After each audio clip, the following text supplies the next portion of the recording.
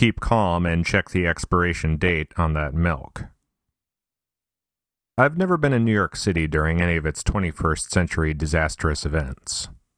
I was in Berlin on September 11th, I was in Circuit City and Götaland when the power went out in 2003, and I was on the West Coast during last year's earthquake/Hurricane Irene combo. I can't remember where I was when Cloverfield came through, but that guy was all hype anyway. Hurricane Sandy, though, I was here for her, and she lived up to the hype. She came through on Monday night, and she was a real asshole. In the days leading up to Sandy touching down in the Northeast, I played it cool. It seemed like the appropriate New Yorker thing to do. Hurricane? Whatever. I'm going to continue being smug in my predominantly dark-colored clothing while I go to Starbucks. No, not that Starbucks. The other one. Even on Sunday night, when there was definitely something in the air and the MTA shut down the subway, I stayed calm.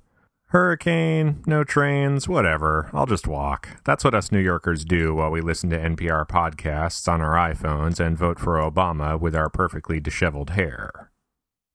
It wasn't until it started to get dark on Monday when I started thinking to myself, hurricane, this might be something.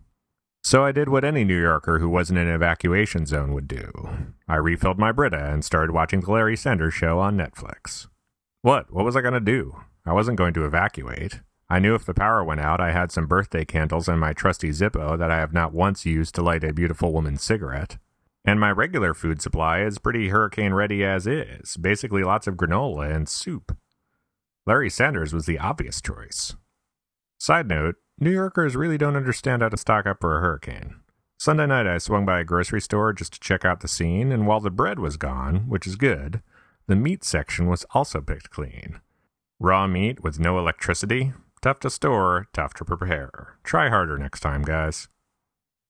Sandy made herself known to New York City around 8 p.m. Monday night. It was pretty intense. Tunnels were flooded, electricity was lost, houses were burned, people died. It was not great. Sandy? Total asshole. Me? I lost internet and I had to resort to watching DVDs. Boo-hoo-hoo. It's a few days later now, and the city is still coming back online. The MTA managed to get partial subway service restored yesterday, and power is slowly coming back to Lower Manhattan. I am still watching DVDs.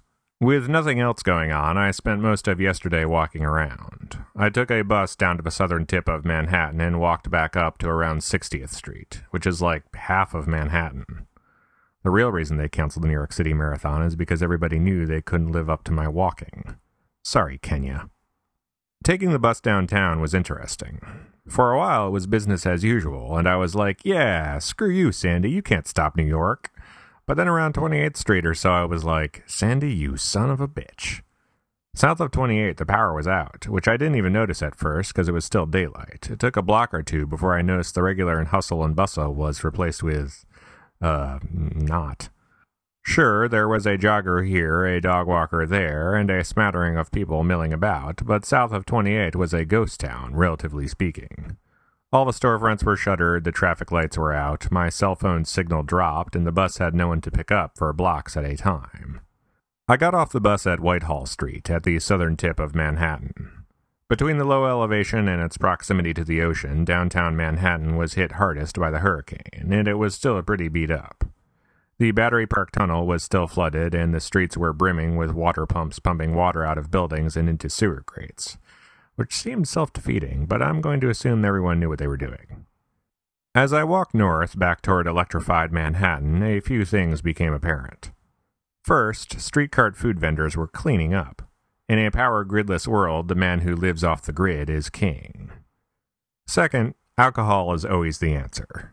I walked by many an open liquor store. While grocery stores and pharmacies were shuttered and throwing out food, liquor stores were doing brisk business even with the lights off.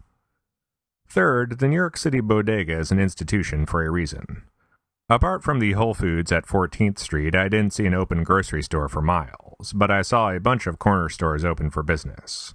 Sure, they were operating by candlelight, and their dairy section was probably a bit questionable by Thursday, but still, counts. Fourth, and finally, New York City is pretty awesome. Sure, you knew this already, you didn't need a hurricane to tell you, but a hurricane certainly does remind you. New York City has this tough guy stereotype. It's well earned. We're a no-nonsense town. We've got stuff to do, Starbucks to visit. No, not that Starbucks. The other one. You can feel very alone despite being surrounded by millions of people. But when the chips are down and the floodwaters are up, that tough guy stereotype fades away, and we rally, man. We take care of each other. We don't overreact, apart from some questionable meat purchases, and we don't underreact. We act, and that's what makes it a great town. Sorry, terrorists, power grid failures, J.J. Abrams produced monster movies, earthquakes, and hurricanes, but you guys don't have anything on New York.